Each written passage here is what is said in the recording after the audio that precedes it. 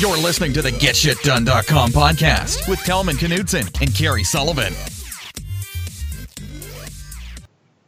All right, welcome to another Get Shit Done, and today we have a great guest. We have Mr. Sean Stephenson on here, and when I first met Sean, I actually met Sean at Telman's wedding, and I was just telling Sean that I remember meeting him there, and he didn't remember meeting me, so it was obviously a life-changing event for him. Because we sat next to each other and ate or whatever. But what happened is I show up to Telman's wedding, and what had happened is Telman at that time was training to run across the country. And so I get this voicemail from Telman, and Telman was doing all his business calls at that time running with his Bluetooth headset in. And so I get this voicemail, and it's literally Telman going, Sullivan. And all you can hear is like wind and cars going by. And he's like, yeah, so dude, I'm getting married next weekend, so it'd be cool if you could come. So I was like, all right, I'll be there. Went there, and then I go to the wedding, and then I see Mr. Sean Stephenson, and Sean is about 3 feet tall. He's in his wheelchair. It's like, oh, who's this guy? I'm sure he's pretty interesting because Telman had him. And then he actually did the ceremony with Telman and Jody, and it was unbelievable. It was the best wedding ceremony I've ever seen to this day. And there wasn't a dry eye there. Even all the grown men were like crying and stuff like that. So Sean did a heck of a job. But that is how I met Sean. And then, the other thing is Telman and Jody have a very unique story about how they got married. And, Telman and Jody have both told me their stories, right? And Telman's like, no, that's not what happened. This is what happened. And then Jody did it. But Sean was very responsible for how this all happened. And so today I think we're going to get to the bottom line of what really happened here. So that's Sean. Sean, what's your story on how you got these two to marry? Well, you see, I had been stalking them for decades, and I realized that these two young whippersnappers needed to get together. No, what happened was I was on Necker Island, which is Richard Branson's home, and Jody and Telman were there, as well as participants in this program that was going on Necker Island. And I was asking them because, they had a kid running around with them, and I'm like, well, okay, they're obviously together. And I somehow brought up the question of like, when did you guys get married, or how, when, are you married? And it was so interesting to see their faces, because Telman kind of had this like, don't bring that up energy. And then Jody kind of had like, well, that's an interesting story. If you ask my father, he would love to see that day come. And I just remember being like, why is Telman being a pussy? Like, why? if he's got, a kid and he loves this woman, he says he's going to be with her forever. Like, what is he waiting on? I mean, let's do this. So I basically called him out in front of everybody and said, Telman, you are an adventure junkie. And it would mean the world to her family and probably her to be married. Why not get married on Richard Branson's private island with a 3-foot-tall minister presiding over the ceremony? Why don't we do this?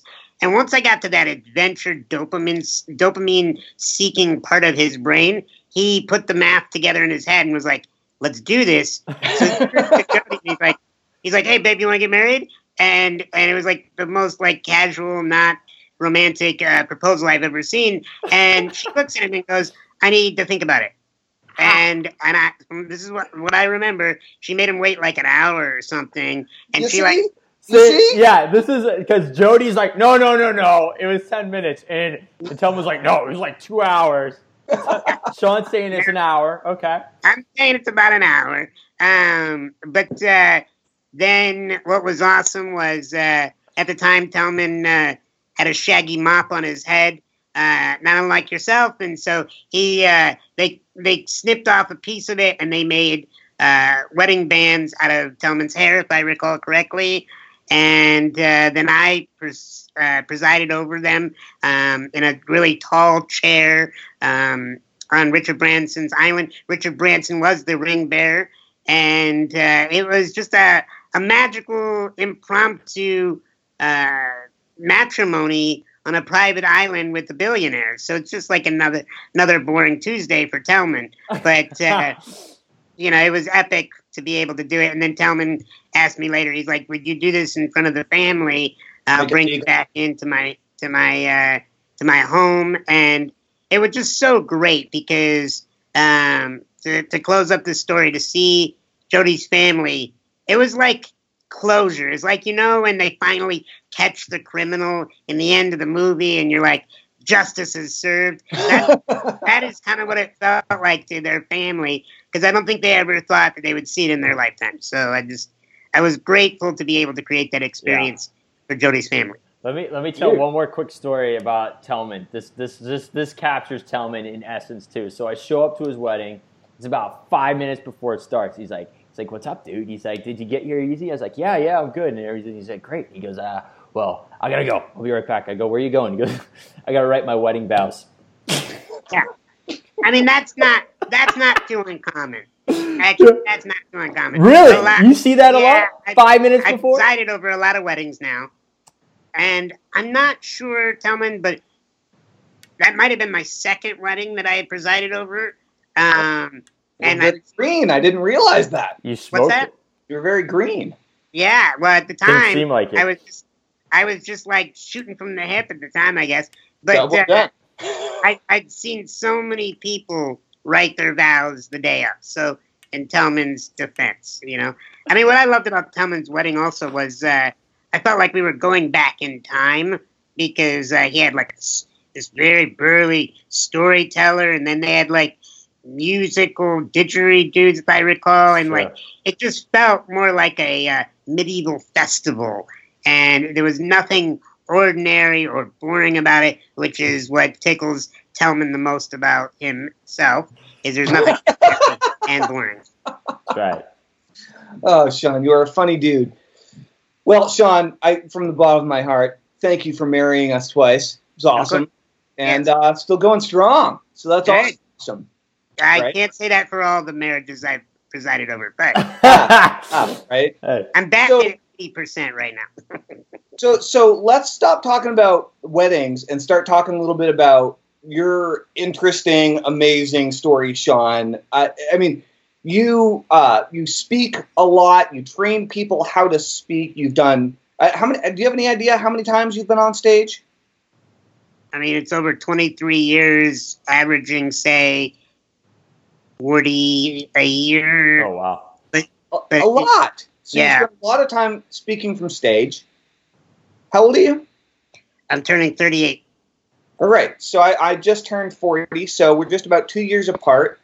And at the end of the day, if you wouldn't mind just giving people a quick recap of the crazy story of Sean Stephenson and how you entered this world, all the craziness with your health growing up, and then bringing you to the point of becoming a motivational public speaker who's been speaking from stage over and over and over and over and over again from years. I mean, that's a huge accomplishment considering public speaking is most people's number one fear.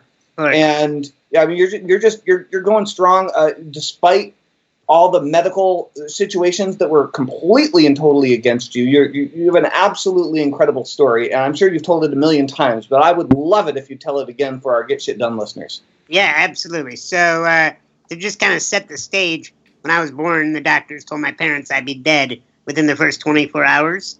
And I'm happy to report that, like I said, 38 years later, I'm still here and all those doctors are dead. So, I'm the only doctor that remains from that room that day. So that's nice. And that goes over well everywhere but at the hospital systems when I'm speaking. Okay? And, I faced the odds my whole life. In fact, I get nervous when I enter into a scenario where there's not a great amount of adversity facing me. I feel like, oh my goodness, this is too easy. I've built my whole life around beating the odds, the 1,000,000-to-1 mentality. And so growing up with this condition called osteogenesis imperfecta, my bones were very fragile as a child. something as simple as sneezing would fracture rib or collarbone. And, by the time I turned 18, we'd estimated about 200 fractures I experienced. And, being 3 feet tall and in a wheelchair, I've been stared at every day of my life, still am today. And what's fascinating is not the challenges that I faced, but the little paradigm shifts that I intentionally chose that kept me in a space of survival. And not just to survive, but to thrive. And one of them, and it relates most to your listeners, is how can I use this to my advantage? That's right. That mentality. That mentality goes whether you're an entrepreneur or an athlete or a mom or a dad. Like, how can I use this to my own benefit? Not like a manipulative, how can I take advantage, but rather, how can I use this to my benefit? And, growing up, I was stared at, right? And so I decided at a young age I wanted to be famous. Because if I was going to be stared at, I wanted to be stared at for what I had done, not what I look like. And what's fascinating about that is now, after all these years of building this career, we've had such virality from the internet with my videos and things that I've done online. Telman, you recall years ago emailing me saying, Sean, your dance party video is going viral. Yeah. Capture the leads. And, just last year, we had our biggest viral video. It went to 68 million views. And I watched it climb 1 million views an hour for days. And then it got downloaded and re-uploaded to over 250 million people from what we could find. Wow. So a quarter of a billion people saw our message just last year alone. Which video was that? It was me holding up Post-it notes talking about how you got to love yourself. And yes. I saw that video. Okay. Yeah. You and 250 other million people. It's pretty wild how the right message, and we'll talk about that maybe, but, when you get to the right core of a human being, they can't help but to talk about it, right? And so I've done a tremendous amount with my life, but I want to out the guru here within me. I'm always going on these interviews, and I feel more like I'm at confession than anything, because I don't ever want to have an incorrect vision in people's mind of what my life is like. So I've lived a glamorous, wonderful life, also filled with hardship and adversity. But the truth is, everything I've done, which is the premise to why we're here talking about getting shit done, I don't feel like I've done much with my life. Now, that might sound contrarian or stupid, but my internal vision of what I want to create never matches up to what I'm doing, because my goals are so big and what I want to do. I mean, my overarching premise to why I'm alive, the purpose to my life, is to rid the world of insecurity in my lifetime. I mean, think about that. Like, we all have insecurities, and I have this ridiculously audacious goal to rid the world of insecurities. How's that possible? And so when most people look at my life and they're like, oh, you worked in the White House with the president, you've written a book that's bestseller that's been in 12 different languages, you've done this, you've done that, how do you get all this stuff done? I actually feel like a slacker compared to my goals. And that's the difference is I think your goals have to be so big that your success seems small. That might seem ridiculous, but hopefully that makes sense. No, it makes a lot of sense. So one of the things that you were talking about is that you basically created this empowering meeting around, your story, who you are, your circumstances and everything like that. And now, did you just come up with that? Did you learn how to do that? How did you do that in order to help you, get shit done? So I've had a lot of mentors. Mm-hmm. And I have another word that I would throw Telman in the category of, and that's a friend-tor. Some that I am friends, but it's also friend-tor. It's also given me great counsel.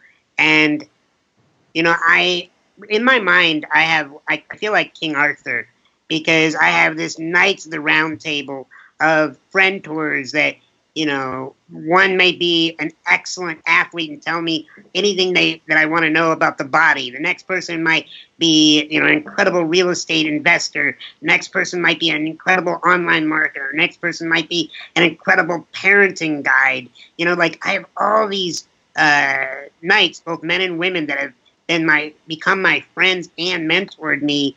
And these individuals have pushed on me.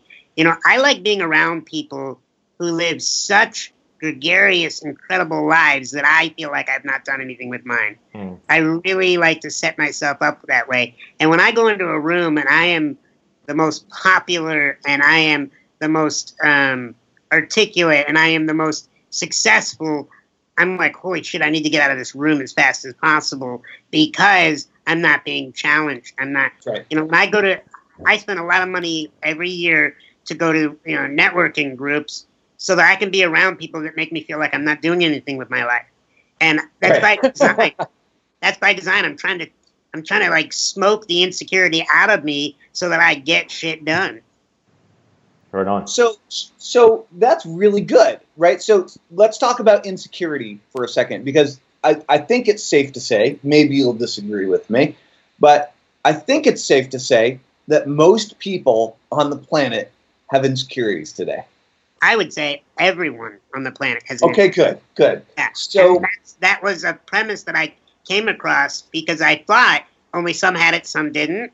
Yeah. And then I was like, well, wait a minute, Sean, you've done a shit ton of work on yourself and you still have them. And then I investigated the people that I thought were the most confident people in the world, and behind closed doors, they're still insecure. Yeah. And I'm like, it's everywhere. And that is what gets wild is I realized that to get rid of your insecurities, you have to realize they're never going away. And that sounds ridiculously contrasting, but the idea is you have to stay ahead of them. You can't get rid of them, but you have to stay ahead of them. And so there's a way you can live. I found the cure to insecurity. It's daily self-care. That's it. Okay, let's talk a little bit about what are some insecurities that you've had in the past that you've used your daily self-care model in order to either eliminate or reduce or overcome. And also, do these change over time too, your insecurities, or are they always the same? Damn straight, yes. Yeah. So I'll answer Calvin first. So some overarching insecurities, because there are like grandparent insecurities that feed down all the other crap, and then there's the daily things that show up, right? Right. And they are more like symptoms usually of that grandparent. And one of the grandparents is anybody ever gonna listen to, believe, or want to be led by a little man in a wheelchair? That's probably never going away. I can stay ahead of it. So here I am with a book out that's been in 12 different languages around the world, still selling 10 years later, and in print, which most books disappear off the shelf in like a few months. And it's because of the message. And what I have to realize is no one cares about a 3-foot-tall man in a wheelchair. They care about his message that he brings. And that when my mentor asked me, why were you born, Sean? That really helped make a massive shift in getting ahead of my insecurities. It was to rid the world of insecurities. And he said he felt the hairs on the back of his neck stand up. And he said, yes, you were. And the reason why I know you were is because if there was ever to be, and take the religious sense of this word, but there was ever to be a prophet on how to overcome insecurities that the human race would listen to, it would come in a 3-foot-tall man in a wheelchair who didn't seem insecure, right? And so when I found that the cure to insecurity is daily self-care, that was a game changer for me, because I noticed that when your insecurities are flourishing and they've taken a hold of you, it's because you've completely ignored taking care of yourself. Mm. And when your insecurities are the quietest and you can't even hear them and they aren't influencing you, it's because you were taking great, immaculate self-care. And it's more than just about like go to the spa and pamper yourself and stay in good shape. We're talking about mind, body, spirit, that you're actually doing the heavy lifting. And, I have something that I have on my wall that's going to help your viewers get shit done. And it's called my When Life Works list. It's essentially a self-care list. And there's about 16 items. There's 16 items on this list. And I only need to do 4 of them. I can choose any combination of them a day. And I will not have my insecurities rule me that day. But if I do 3 or less, I am insecurity's little bitch. And I hate that. And that's why I found, for me, that your insecurities flourish when you aren't taking care of yourself. Because when you're not taking care of yourself, then you question everything. You're like, well, if I'm not even good to me, why should anybody else be good to me?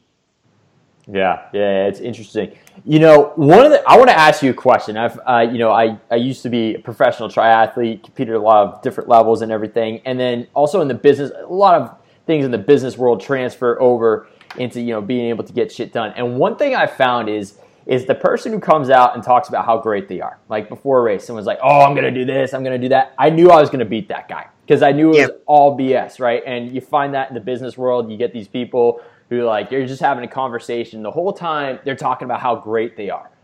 Have you found that too, that person usually isn't that great or whatever? And what is going on with that? Because every time I see it, I'm like, oh, this guy's totally not a threat. I know it's game over. Sure. So to answer that, we have to look at 2 concepts. One is arrogance and one is confidence. Yeah. And people confuse them all the time. Yeah. But they couldn't be further from each other if they tried. So confidence and arrogance are different by one set of letters. Actually, 2 little letters. And that is I am. So whenever I'm improving, I'm confident. When I'm improving my health, I'm improving my relationships, I'm improving my skill sets, I'm in a place of confidence because I'm improving. When you get rid of the I am, what am I doing now? Improving. You're just proving. And when you're trying to prove something to somebody, it's because you don't believe it yourself. And you're overcompensating. So you're swinging that pendulum so far to the other side that everybody, like yourself, you were saying, knows, oh, that guy's trying to convince himself. He's trying to talk himself into something that he thinks isn't really there. And this is why confident people need not take anything from anybody else to feel solid. Confident people don't need to get their validation. Confident people don't need to intimidate. Confident people don't need to rob somebody of their confidence, by boasting, right? A confident person checks in with themselves and says, hey, what do we need right now? What skill set, what understanding, what resource, what mentorship, what amount of sleep do we need? What do we need to improve ourselves? And whenever I'm improving, I know I'm okay. Whenever I feel like I'm trying to prove something, I'm like, uh-oh, you're overcompensating, Sean. It's not really there. And you're worried that you're going to have to puff your chest out to scare people away. And that always ends badly. And that's why you're able to beat those guys. That's interesting. That's right. So, Sean, you have done a ton of public speaking. And I know that you've been helping more people learn how to speak publicly.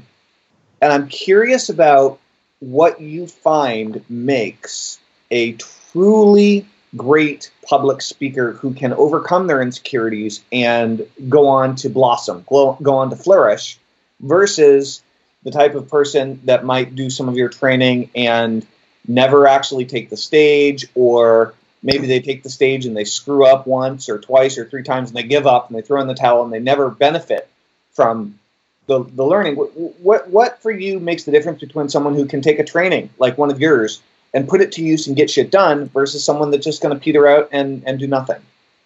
Yeah, so you kind of had 2 questions in there that I want to dissect out if I could. One question is what makes a truly great speaker, and I don't know if you want me to address that. And then the other one is what makes a speaker actually get shit done. Which one are you looking at? Hit them both. I'm more interested in what in your students, in the people that learn from you and work for you. What's the difference between the person that makes progress and the one that doesn't? Very simple.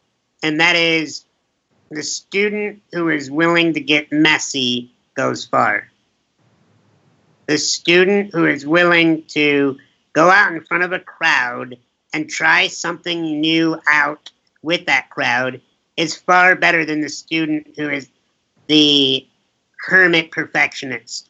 And the hermit perfectionist never goes anywhere in life. They might have the best speeches, actually. They might have the best messages. They might have everything perfectly crafted, but it's not ready ever for them. And the people that are willing to pull the trigger sooner, get it out there, and are willing to make some messes and then learn from their messes and tweak it and get back into it. Whether that's writing copy for a speech, whether that's writing content to deliver, whatever it is, the one that's willing to get the messiest goes the farthest. That doesn't even mean that they're the best. Sometimes the best never take the court, but we never know about them. And the divine moment is when you take a person who's willing to get messy, who's incredibly coachable. They can't be stopped. Right, because that's right. Their ego is out of the mix, and they're like, hey, push me to get better, push me to get better, push me to get better. They are improving junkies, and they go far. In fact, I believe that the greatest speakers on the planet that we know of are the ones that get messy and get coached. That's right. Right on. That's right. Tell me, do you want to follow up on the second part of that question? Do you want to get that answered, or what makes a great? Well, never mind. I mean, we know you want to know it. Well, sure, I want to know it all, man. He's an absolutely excellent public speaker. Yeah. Yes. So what makes a phenomenal speaker is a speaker who understands that no one showed up to hear them speak. They showed up to get problems solved. They showed up to reduce pain and feel more pleasure.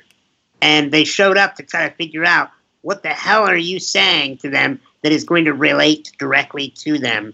And when, as a speaker, if you get up and you take the stage knowing that audience is not there for you, that audience is there for themselves, and then there's this one last caveat that really helps.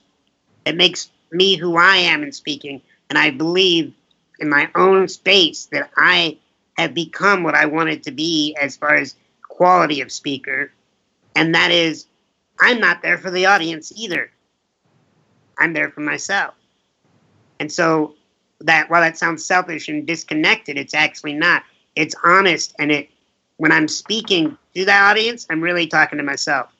So when I talk about the When Life Works list, I'm talking about it because I need to hear it again. When I'm talking about getting shit done, it's because I need to be reminded. I'm talking about love and being kind to others. I'm talking to myself. And when I am passionately trying to get through to Sean, the audience goes, wow, this is phenomenal. Yeah, I agree with that. You know, that's one of the great things about our podcast is because I actually get way more out of it than probably anybody else out there asking these questions and whatever. So that brings me to my next question, right? You've written a book, right? And it became a bestseller. Did you have the goal to go out there and make that book a bestseller? Was that the goal? I mean, it was 10 years ago, so I can't remember specifically. I'm sure I wanted it to be. Yeah. But what I cared more about was that it had longevity. Okay. Because I had seen, and no knock directly on anybody in our profession, but a lot of people churn and burn books that sound like the last book they wrote with a new cover and a new title, and all they care about is the shell game to get onto some list. Yeah. And that makes me queasy inside, because I actually believe that a book should be a part of your body of work that when you die is your legacy and it helps continue on the impact that you made while you were alive. Yeah. So I look at podcast interviews, books, video courses, anything that I'm doing, I am developing my body of work so that when I perish, Sean Stevenson's impact continues to have a lasting effect. So when I wrote that book, I was like, what book am I going to write that I'll be proud of my great grandkids reading. And, to be honest, that's why I haven't written a book in 10 years. I haven't, although I'm starting to feel the flutters inside, I haven't had a concept or an idea that I felt as passionately as I did 10 years ago. Yeah. And I didn't be that guy that turned out a different book every year. And, I probably suffer from not reaching as many people as I could in that regard. So you could make the other argument. But I want to be always standing behind what I create and super proud of it. Yeah, so that was actually kind of what I was going to ask you next in terms of like how did you actually make that a bestseller and it hit the way you did? And I think what I would say from listening to you is that it was because you had that bigger vision with it, right? That you wanted it to be something that was going to impact forever. I had a bigger vision, and yeah. I also was willing to get messy with it. What I mean by that is most people are embarrassed if they are talking about a book that came out 10 years ago. They're like, I should have a newer book. I should have a newer book because new is better. New is better.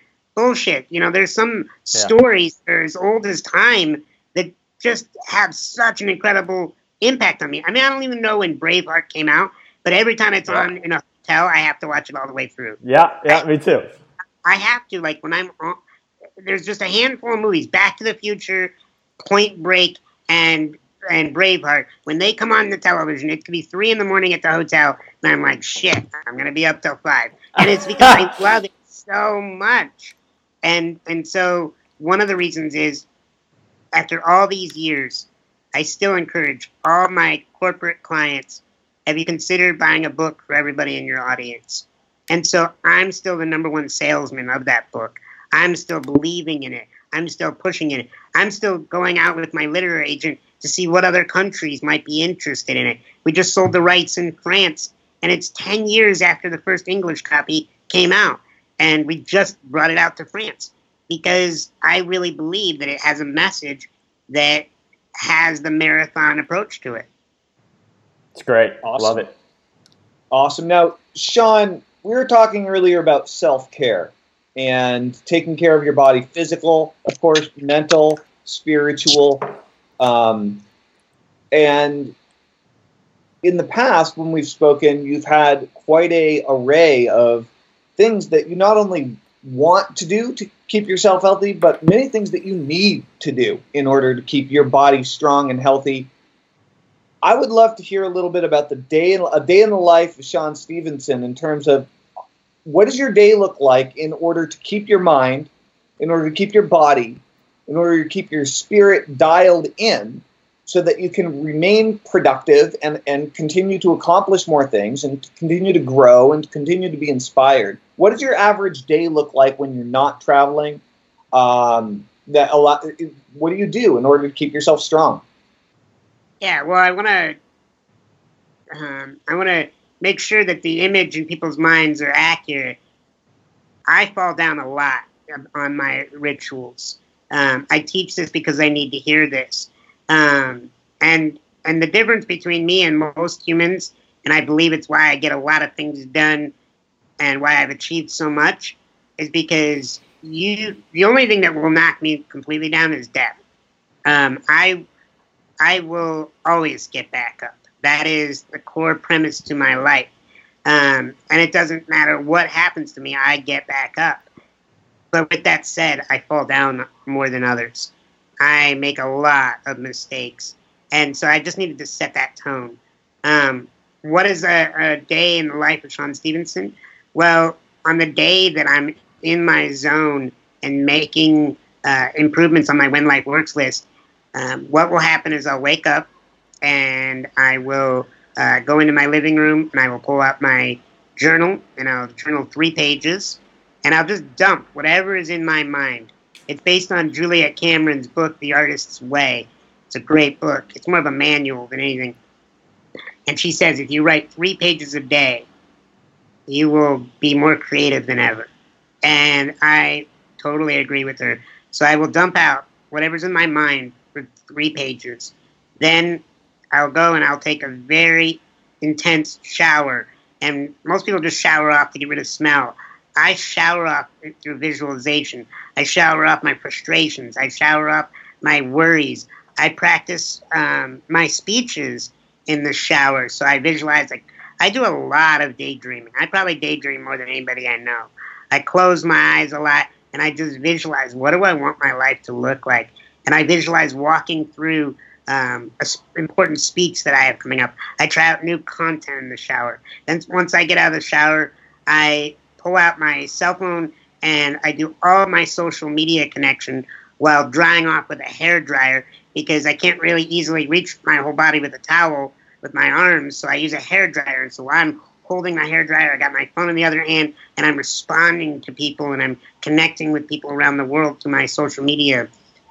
Then I go to my office, which is about a mile from my house, and I go into my office and I will lower my 110-inch movie screen that I'm super proud of, how we mounted it illegally in our office building, and and I will turn on my projector and I will watch one of many courses that I'm going through, whether it's listening to a course on Kevin Spacey on how to be a really good actor, because I believe part of the roles of speaking is to be a really good actor. Or I'll watch, a video from Eben Pagan on his newest way to increase productivity. Or I will go through a course on spirituality from Abraham Hicks, Esther Hicks. Then once I've watched about an hour and a half of personal growth, then I will sit down at the computer and I will put together a newsletter. And then I will work for a few hours. I'm somebody that does really well on. I realized I had my eyes closed for a long time. I do really well when I'm pushed against a wall, and I wish I wasn't this way. I hope that someday, before I die, I figure out how to be better in the gray, but I'm very black or white, and it's to my own success and detriment. And so that means that if I know that there's not much time left on the clock, I will create masterpieces. If you give me a lot of time to do something, I won't sit down to do it. And I don't think that that's healthy, but that's the truth. I do really well when there's no more time on the clock. So when I work with my assistant, Rose, who's an angel in my business, I tell her, look, if you want something phenomenal done, then I need to believe, you need to convince me that we have no more time. And and a lot of getting shit done for me is not giving me too much lead time. Yeah, that's pretty I'm interesting. embarrassed to admit it, but it's true. Well, hey, I mean, so everybody that comes on here has a different way of getting shit done, and they've kind of figured out how they operate and everything like that. And that was actually kind of something I was going to ask you next, right? So let's say you have to write a book, and there's a lot of ways to get things done. And for me, I'm like, okay, if I really want to get something done, I got to break it down into a system to go after it, right? It doesn't totally seem like you do that, right? So let's say you have to write another book or something like that, or you have some other kind of goal. How is it that, and obviously you got to take some action to get that done, right? How is it that you would try to get that done and make that happen? Well, let's just be honest and out how I wrote the last one. Okay. I'll set the picture in your mind. Okay. I was sitting in I believe it's called the Roosevelt Hotel. It's a very famous hotel in Hollywood. I gotta think of the name. I think it's Roosevelt. And I was... Yeah, that's it. It's a nice place. Yeah. I'm pretty sure. And I'm soaking my shirt with my own tears, and I'm hating my life because I have my editor on the line with me saying, if you don't get this last chapter in tonight, we won't go to print with this book. And I am at this hotel because the next morning I'm going on the Jimmy Kimmel Live show for another project that I'm working on. So I want to be rested for this live interview. First, I'm going on Adam Carolla's radio show. Then I'm going on Jimmy Kimmel Live in front of the whole nation. The first time I've ever been on live television through a national audience. I'm soaking my laptop in my shirt with my tears, hating myself for putting this off, pushing, creating a masterpiece, falling asleep at my laptop. That is the truth. All right, so when you put that out there, then, because this kind of gets into your philosophy of putting things in, where you're like, I don't think this is good enough or whatever, because you're like, couldn't go back and redo things and edit things the way I want. Were those some of the things going through your head? Well, I knew we were gonna edit it, but I had to push myself to get the first draft out. Right. I'm funny because I hate writing copy. I hate writing books. Yeah. I hate writing, period. Yeah. I love have been written. I love having been written because the first draft is always the hardest for me. Once I get the first draft done, I have no problem sitting down and editing the crap out of something. In fact, I love, this is so contrasting, but I hate writing copy, but I love editing my own copy. So once I get that first sweep done, then I am super happy to work on it for 3 times longer, perfecting it. Yeah. But that first sweep, I'm a crying, sniveling little baby, and I hate it. I hate it. In fact, if somebody said, do you like copywriting? I'd say, no, it's the devil. But if they said, well, Sean, you love editing it and making it better. Like, if Tommy sent me copy, and he said, Sean, will you look over this? I would do it with joy. I would spend hours helping him upgrade it in the ways that I could see it. But if he said, Sean, will you send me some copy about what this webinar is going to be about, I would disappear from his life. I would go dark. He would have to get a team to find me on the planet. Right on. Sean, out of curiosity, since you do write to some degree, right, obviously, do you write a lot of blog posts or a lot of emails at this point?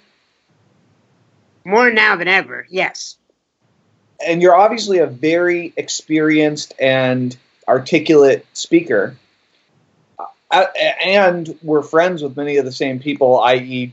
Dean Jackson is who immediately pops into mind. I'm curious why you don't record your books instead of writing them by hand if you don't like writing so much.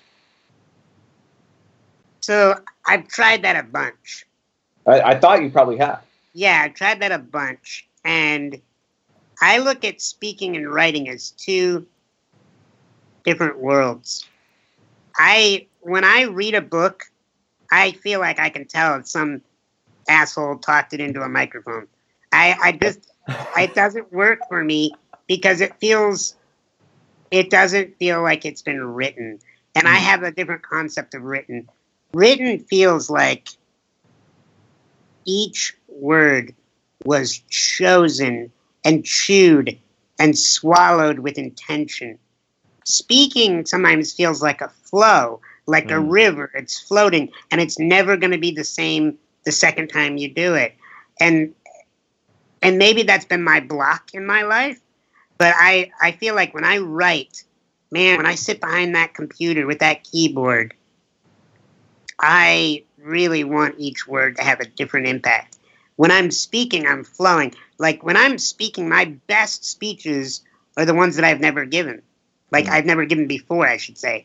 And so the words coming, they aren't from me, they're through me, right?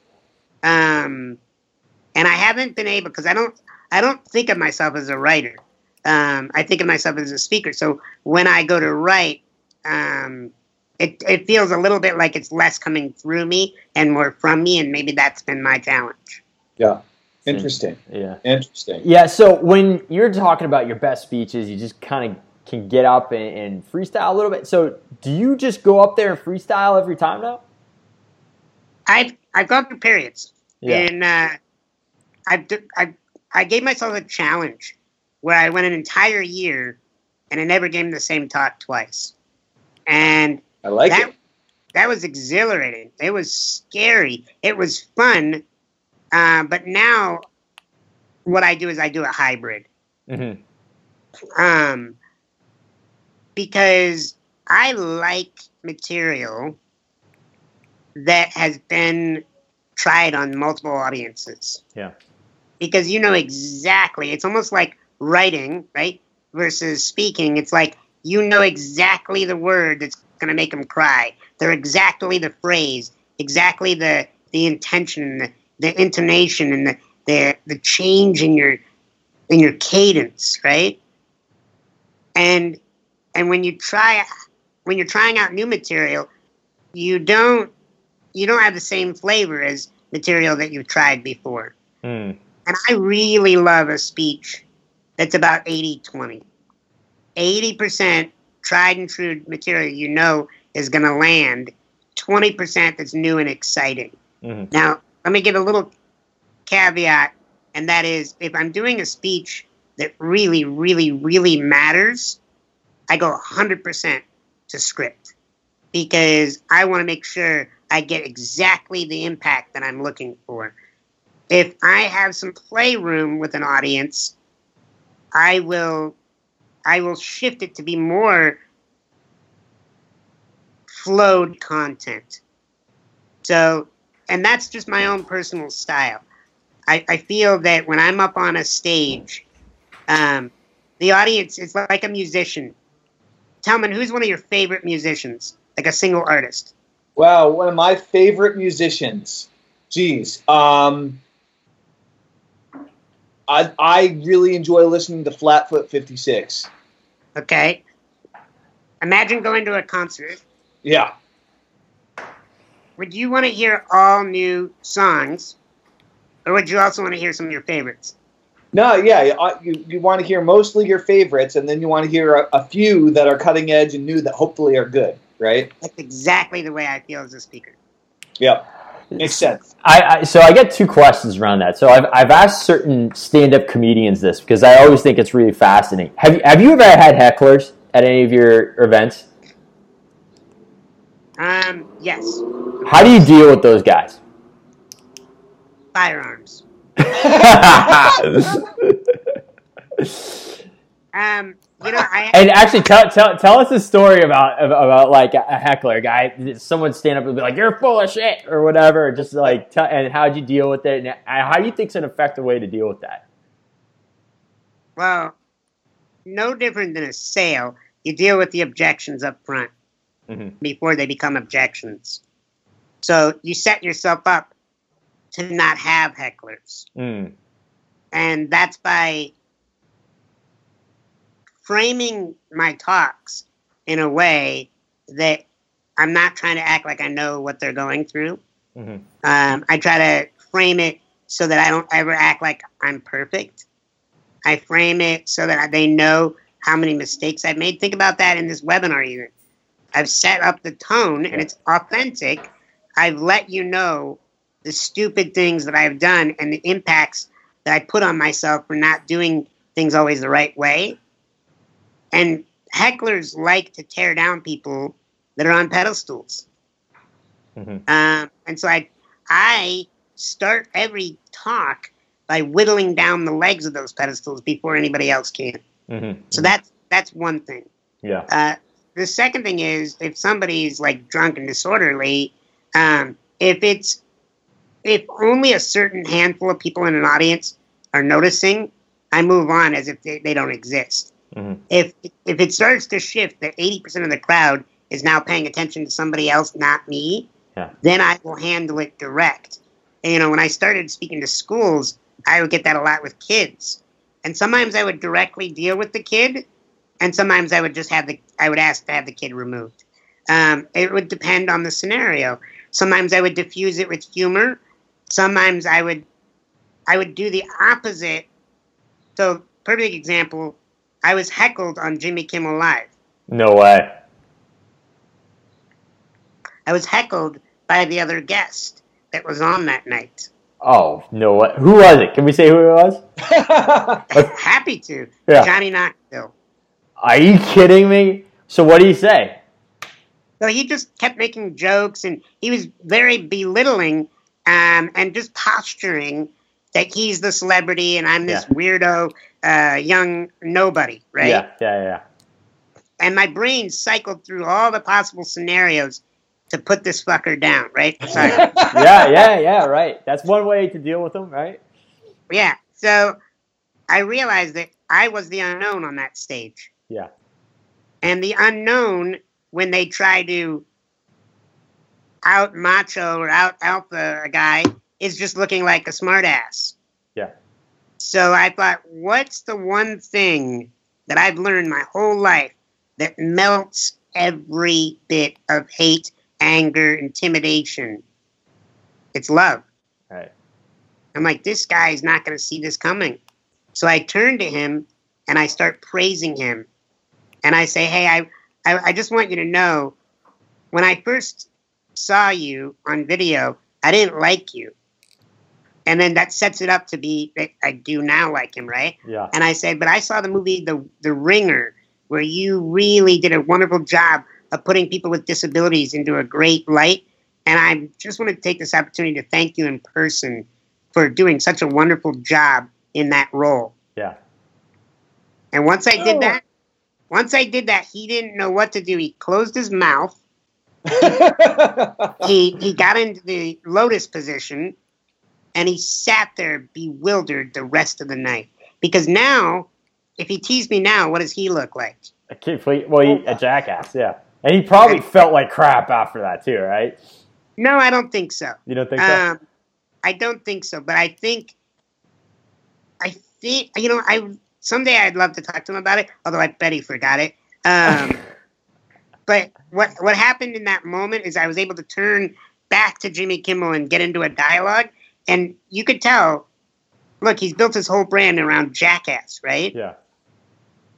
And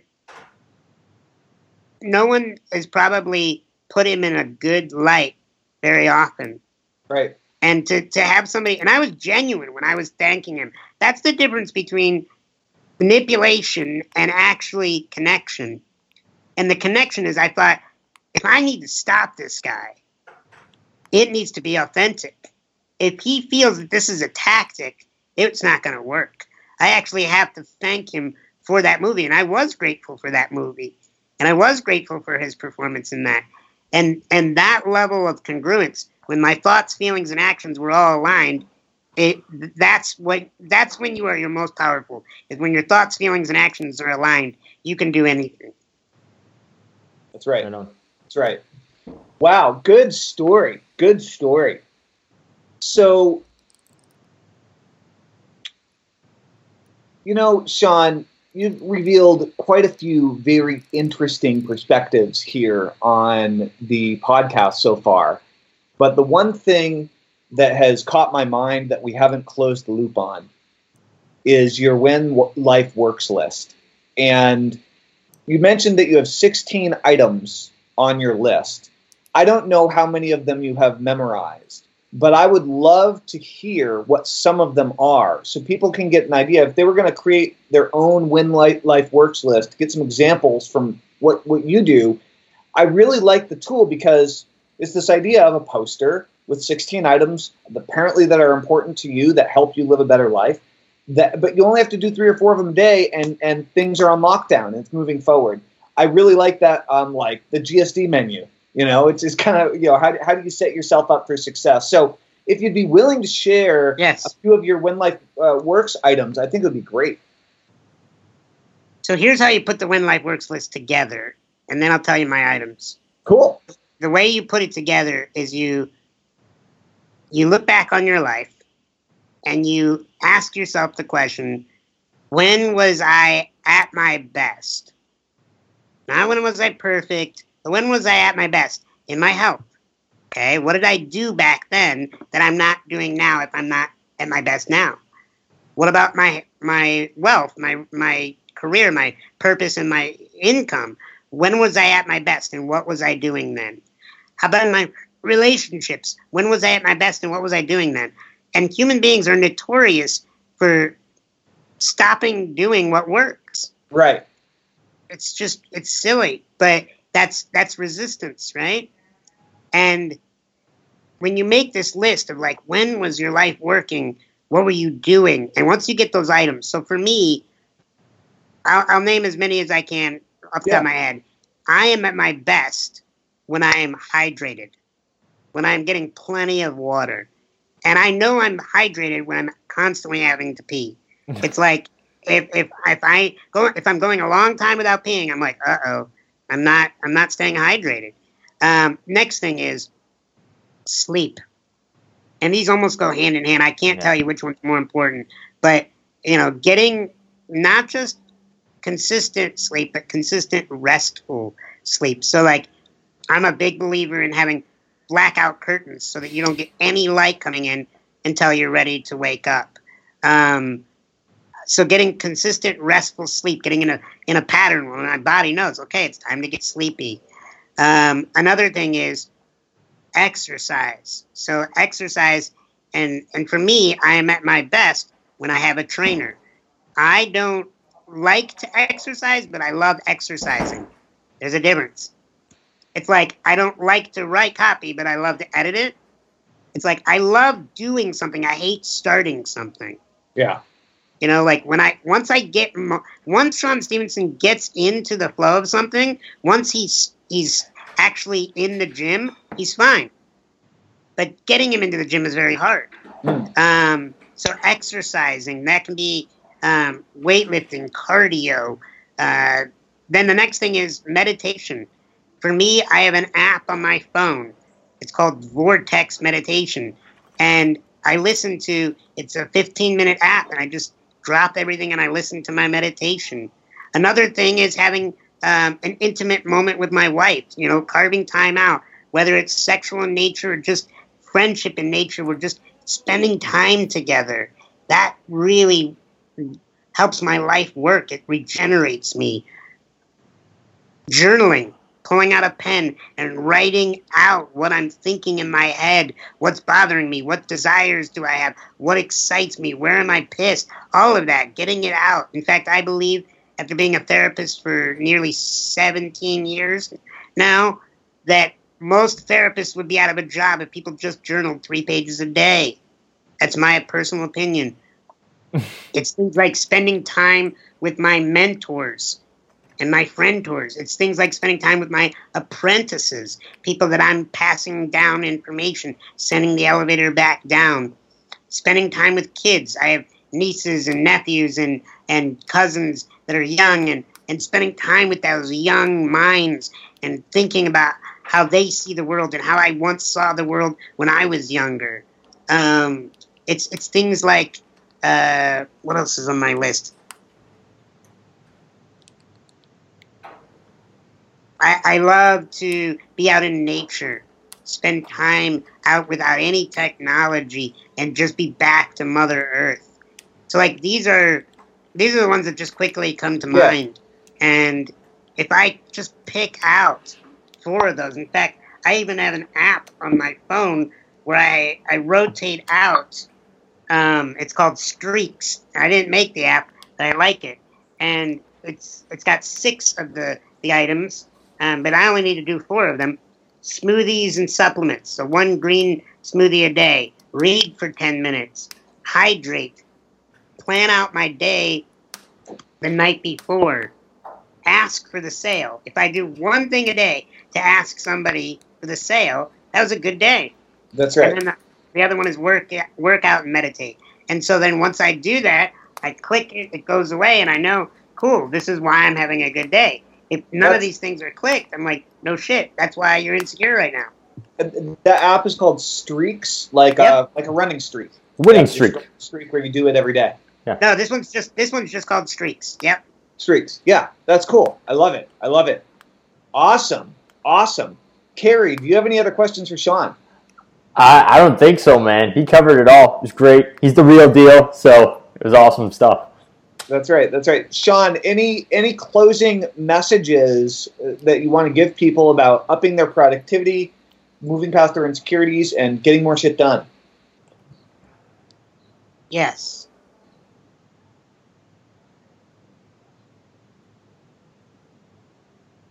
remember that even procrastination is progress. And in a Get Shit Done podcast, as a listener, you're probably guilting the hell out of yourself for not getting more done. And you probably feel like a failure listening to all these guests and what they do and all that they've done. Like, why me? I suck. I procrastinate.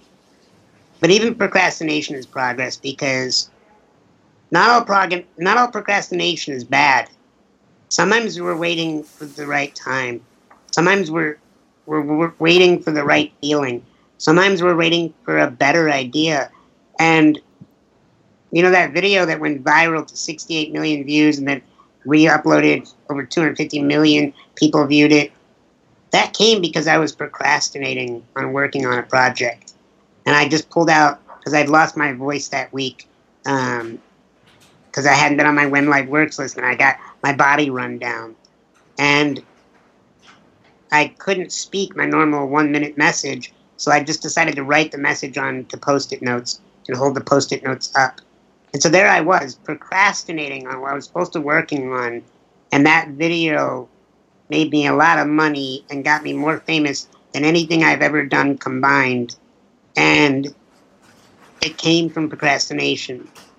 And I like to shatter people's ideas of what it takes, because sometimes the very thing that you make yourself wrong and bad for is the very thing that's leading you to becoming the person you need to be. Right on. Well, hey, with that, I think that's a good thing to close on. Sean, people want to find more about you. Where do you want them to go? Sean Stephenson, that's spelled SeanStephenson.com. Go there and please get on my emailing list, because I send out a lot of personal information. I let you know what I'm up to, and if you liked learning from me in this short little podcast, I'd love to continue the journey with you. Awesome. Well, Sean, thank you for being an absolutely exquisite guest on Get Shit Done, and thanks for marrying us twice. Again, I can't thank you enough. That all worked out really great. You got Tellman to pull the trigger. Well, you know what? I helped him get shit done. That's it. Right. That's it. That's right. That's and right. You're good at doing that, and that's why we had you on. All right. Well, thank you, Carrie. Thank you, Sean. Thank you, all you GSVers out there, and we'll talk to everybody soon. Bye-bye. Over and out. Want to get more shit done in your life? Go to getshitdone.com and enter your name and email.